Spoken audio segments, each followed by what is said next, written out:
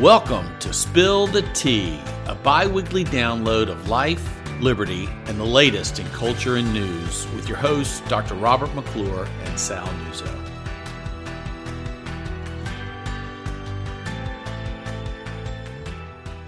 Well, welcome to another episode of Spill the Tea. I'm a guest host today, back again, Logan Padgett, Director of Communications and Public Affairs for JMI. I would like to welcome our normal host back, although it doesn't feel like he's a host. He hasn't been on Spill the Tea since last year, being 2021. Yeah, I've been avoiding you all this time, but glad to be back. Glad to be with you. And, another thing you've been avoiding is COVID. Yes, and yes. You've been traveling everywhere, and I feel like anyone that has said that they have had sinus issues in the last month has not had sinus issues. They've had COVID, but you, luckily, have not. Yeah, not even a global pandemic wants me, apparently. So yeah, it has been.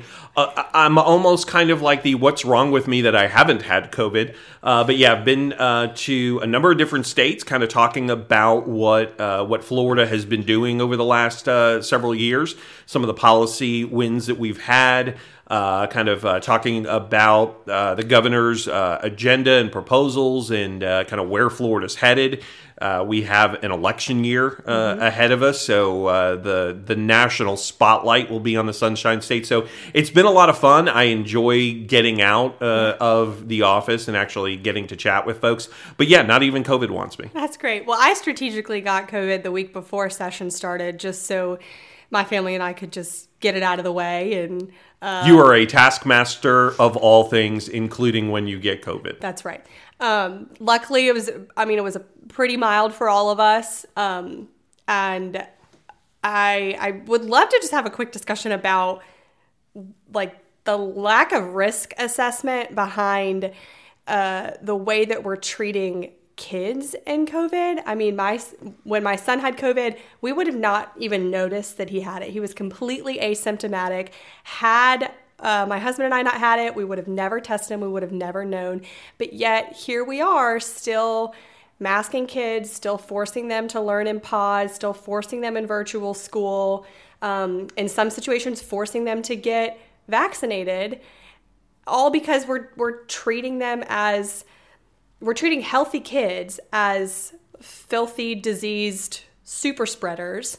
And it's all because adults really don't understand the concept or refuse to just assess the risks. Yeah, I was watching an episode of Bill Maher's show, and Barry Weiss was on it, and she summed it up better than I think anyone that I have seen or heard in terms of the response to all of this. We're now entering our third year of this thing, and we will look back on this, and people will look back on this as a great moral crime in terms of what we have done to our kids, to our teenagers, to our children who, while they may get it, are not going to get aggressively sick or are not, and certainly aren't at risk of hospitalization or death.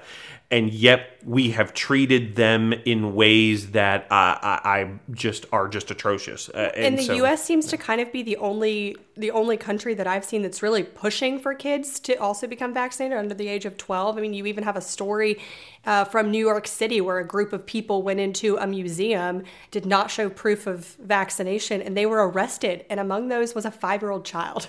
And to your point about this being a risk assessment, what I think we all will eventually look at, but what we should be looking at now are after 2 years of this, and now that data are kind of more longitudinal data are available, you've got situations where we can look at our response as a country compared to a country like Australia or New Zealand, which did massive lockdowns and had no better, no worse numbers. Their Omicron numbers spiked, and yet the response to this has been, well, we aren't locking down enough. And so you have situations where kids in New York City are having lunch outside in the frigid weather. They're having to still socially distance while they're having lunch. It is just a scenario that I did not ever think I would see in this country. And for what it's worth, kudos to the state of Florida for sticking to its policy path once we kind of figured out, all right, here's the direction we need to go. And we are not going to kind of be beholden to the hysteria, which is completely unfounded. Yeah, we're lucky enough to live in a state like Florida where we're not abusing our kids because we don't understand risk assessment. Yep. So, well, speaking of Florida, we're 2 weeks into the Florida session. Do you want to give a quick update on all the things going on? Sure. Well, the session is underway. It started out really, really quick. We had the governor in opening day. We had the governor open up the session with his annual State of the State speech. I believe the word freedom was uttered 10 times throughout. The free state of Florida, the Florida Freedom Budget. We see this juxtaposition, this contrast of what's happening in the state of Florida versus states that are pursuing tyrannical lockdown strategies in the wake of Omicron. I just heard coming into the office this morning that they're seeing even the next variant begin to kind of the next mutation, which is even lighter than Omicron. Right. So we're gradually getting to this place where hopefully we can call it for what it's worth, just hysteria. But back to session, I think it's going to be a great year for parents and for students. The legislature is continuing to push the envelope on student and school choice, allowing parents the ability in growing populations to have funding directed to the educational solution that best fits their child. That is a huge win for parents around the state. I also look forward to seeing what the legislature does in the tech and innovation space. While I do not profess to know anything about cryptocurrency, I do know that it is an industry and an environment or a landscape that needs the state to kind of come in and protect markets. And so looking forward to what's going on there. In the healthcare space, you've got some great policies moving forward, expanding telehealth more than we've even done in the past, which will actually put Florida in a leadership role nationally.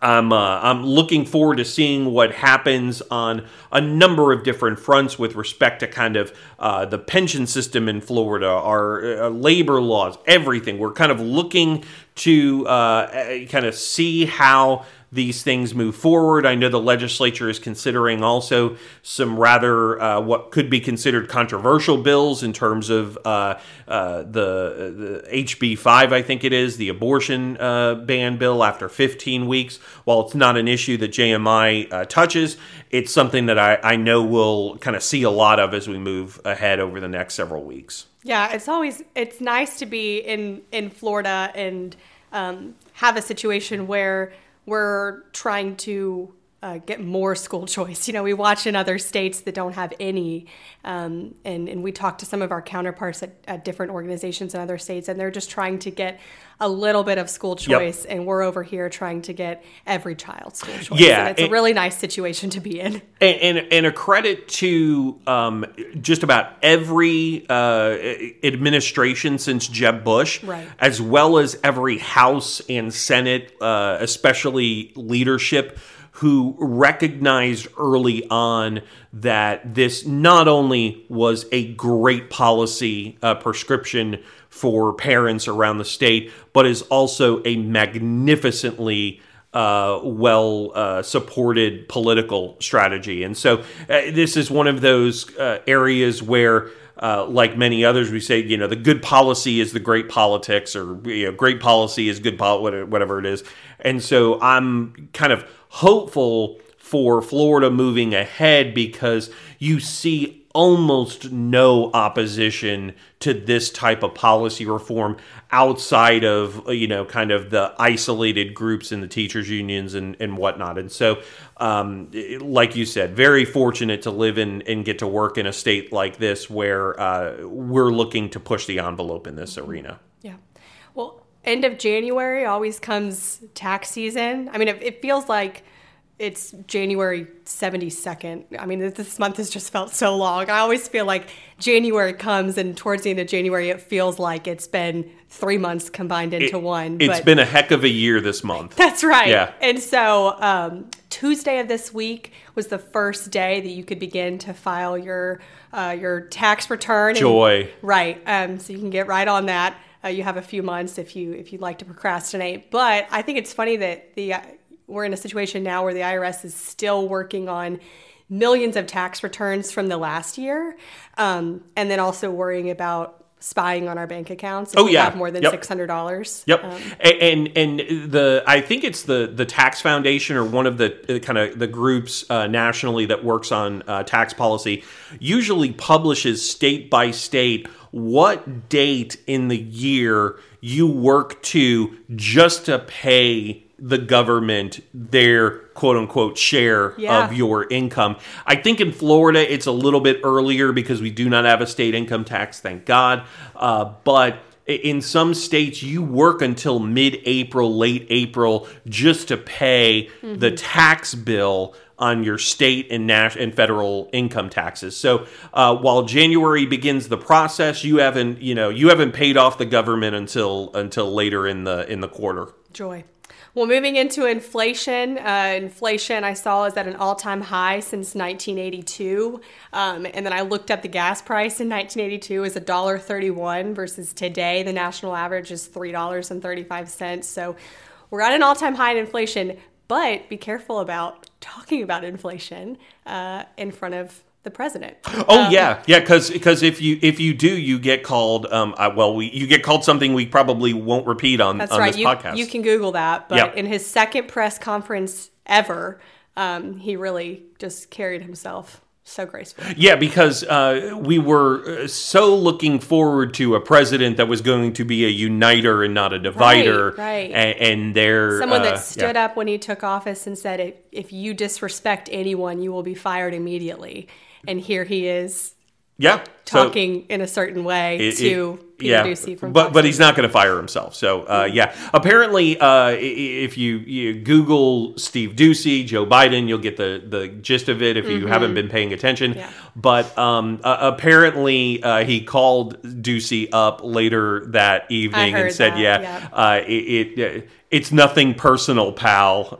So, I guess that might qualify as a half an apology. I don't know. But, it just goes to show, at least me, or reveals to me, the level of hypocrisy on the part of the narrative.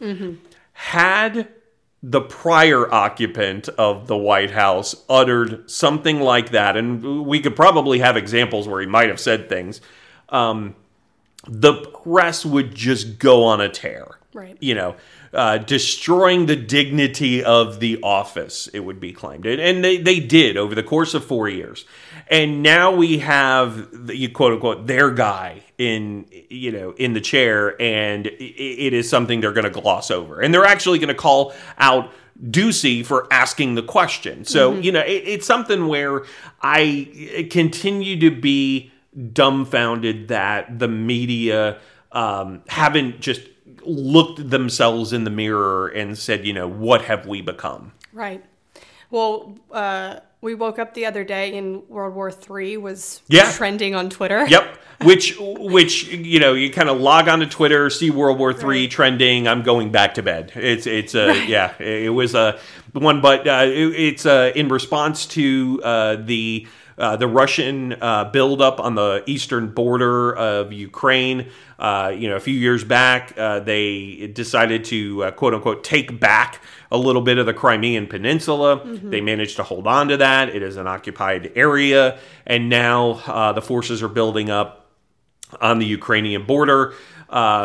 Putin, the president of Russia, does not like the Ukrainian president. So largely what I'm expecting is some kind of false flag that will allow the Russian government to make the decision that they were provoked and then move in. The sad part about this is I think it will eventually, when it does happen, expose the utter inability of the international community at this point to do anything about it. So I don't think anybody is looking at this as a excuse for trying to go to war. Nobody wants that, and I think that Putin sees that. Mm-hmm. And so what do aggressors and authoritarians do? They press. They try to acquire more power. They try to see what they can get away with. They probably see a weaker president in Biden than they did in Trump, and therefore they're going to press where they can. And so, I would expect sanctions. I think that's going to happen. I think they will do largely what sanctions have done in the past 50 years, very little. And so it's a tenuous situation. I don't profess to be a foreign policy expert, but it's something that I think even non-foreign policy interested people are starting to pay attention to. Right. Well, moving on to sports. So for the first time in a long time, I actually watched an NFL game on Sunday that was not the Super Bowl. Which one did you watch? The Bucs game. Oh, okay. I guess I probably shouldn't watch Bucs games anymore. I watched the Green Bay game just because I was like, all right, well, let's see what happens. But it just like you, it was the first full NFL game I'd watched in a while. Yeah. So Tom Brady, might be his last game. I don't know. He said something on a radio interview that I may misquote it, but I think he said something to the effect of, "I'd rather play and lose than not play at this point in time." So I think he's holding on. I think he still probably feels good enough to come back another year. At 44 years old. At 44 years old, which, is just astounding. He's like the Bionic Man. But on one hand, you got to give him a credit. He feels like he's still got it in him. He's got the competitive drive. On the other hand, he absolutely should go down as the greatest quarterback ever to play the game of football in history. With that being said, I hope he doesn't do what I think like Joe Montana and a couple of others did, or Elway, which is like, keep playing until you really are worthless on the field. And that's something where... leave on a high note. Yeah. Right? And that may not be this year. He may have another season in him. Great. They made it to the playoffs and arguably could have gone even further without some...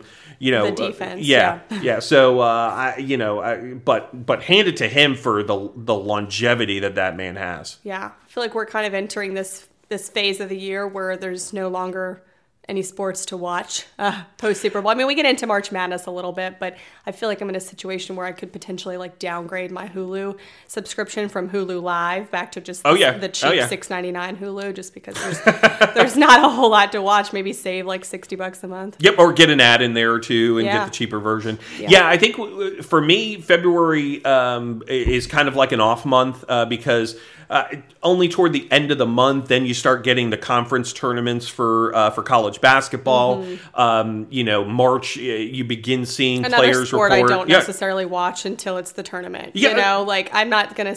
I watch some Florida State basketball games when we're good, but bandwagon fan. I truly am. But I kind of don't necessarily tune in until it's the tournament. It's always more exciting in late February and into March, just because of the sheer excitement of the tournament. You get folks who have never watched a game all season long, filling out brackets, picking teams based on the colors of their uniforms, their mascot, and raising my hand, and then winning the tournament because of all of the upsets. So it's fun in that respect. But I'm hopeful that to get it to FSU, I'm hopeful that Leonard Hamilton can have a little bit more success in the tournament than he's had in prior years. I thought 2020 was our year, and then the whole thing got canceled. It was, just a huge disappointment. And then last year we just kind of petered out in the tournament. We just did not go as far as everyone had hoped. And so I'm really hoping that a guy as good as Leonard Hamilton can get us to a Final Four. Yeah. Well, in the interim, where there's no sports up until March Madness, I know we've been chatting a little bit about what we've been watching on Netflix, what we've been binging. What have you been watching? I am a binger, so I will take a Saturday or a Sunday and just throw on something all day long and hibernate.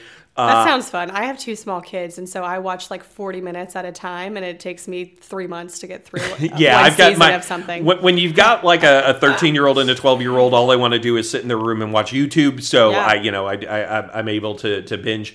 Got through part 1 of the latest season of Ozark, which was absolutely phenomenal. I had been waiting, I think it was about 2.5 years from when season 3 finished. I need to give it another shot. I watched awesome. The first season. I watched the first couple episodes of the second season, and then they just kind of lost me. It got a little too intense. And it is very intense. And so I think I need to maybe give it another try. Yeah, it's not something you watch to lower your blood pressure. Okay. Like, it definitely gives you anxiety as you're going through this. I know. And I'm over here like rewatching Gilmore Girls, rewatching The Office, like lighthearted things. I will before say, I fall asleep. I will say what I binge with my daughters are the feel good stuff. We watch The Masked Singer all the time. It is a great show.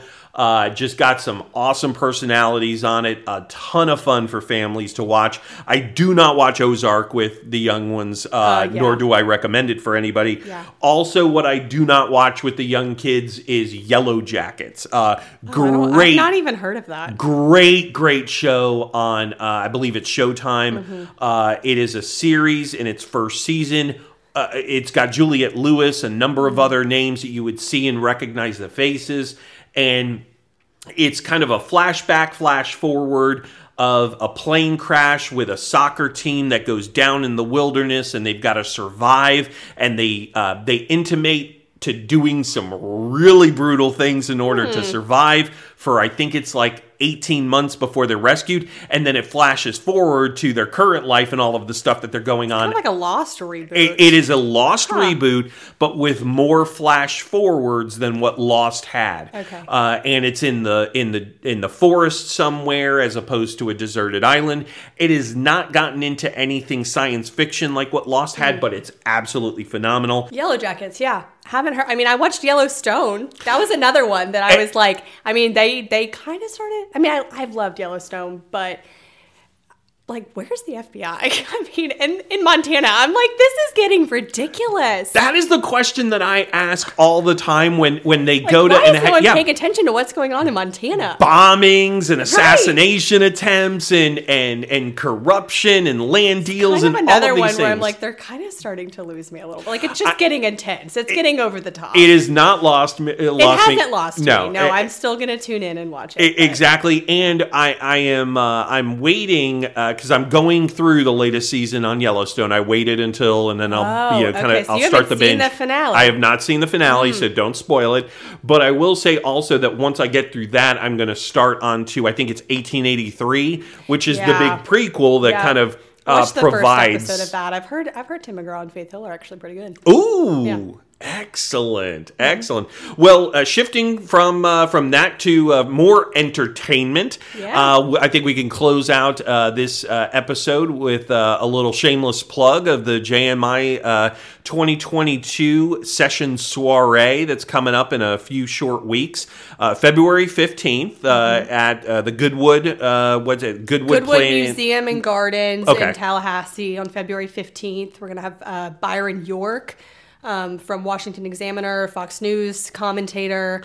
who I have heard is an absolutely hysterical public speaker. So really looking forward to hearing from him. We're shifting from our prior format. It's going to be different. Yep. I mean, if you've been to our dinners before, they've been, no offense, Jay, my staffer's a little stuffy. Up at UCC and very more formal. That's right. That's what we'll go with. And this is going to be a little bit more casual. Kind of our goal is to make it where we haven't been together in a couple of years, and so we want to give people an atmosphere where they're able to mingle and connect and network, and then also just give folks a fun night of entertainment. And I think you hit on the really salient point there, which is that we have not had this opportunity to really gather with our friends, our members, the folks who work with us on policy issues each year in a long time. And so whereas everybody had a great time at our prior dinners, kind of say in jest, they may have been a little stuffy, but they were definitely formal. And what we wanted to do is, I think, provide an opportunity where you're not just seated at a table the entire time with the same 7 people or kind of, in a small group. We wanted to give folks the opportunity over the course of the evening to kind of see folks, to network, to talk, to chat, to hug, whatever you need, and then also to continue to hear from folks really at the forefront of the intersection of policy and politics. Yeah. So go to our website. Ticket sales are live, and we hope you can join us. So go to our website at jamesmadison.org. Right there on the homepage, you can get the link to sign up, to register, to purchase a ticket. We're looking forward to a really packed house. In addition, we'll have some games and we've got a whiskey and wine pull that we're going to be doing. So you'll have a chance to come home with a bottle, and we look forward to seeing you there. Lots of really great food, and I think there's oysters on the half shell and a lot of different stations and things. So you will come home well fed and well entertained. Well, that'll do it for another episode of Spill the Tea. Thanks for joining us. Thanks for being back in the office. I look forward to being back more often. Good.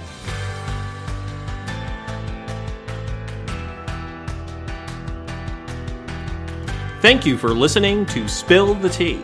For more content from the James Madison Institute, follow us on social media or check out our website at jamesmadison.org.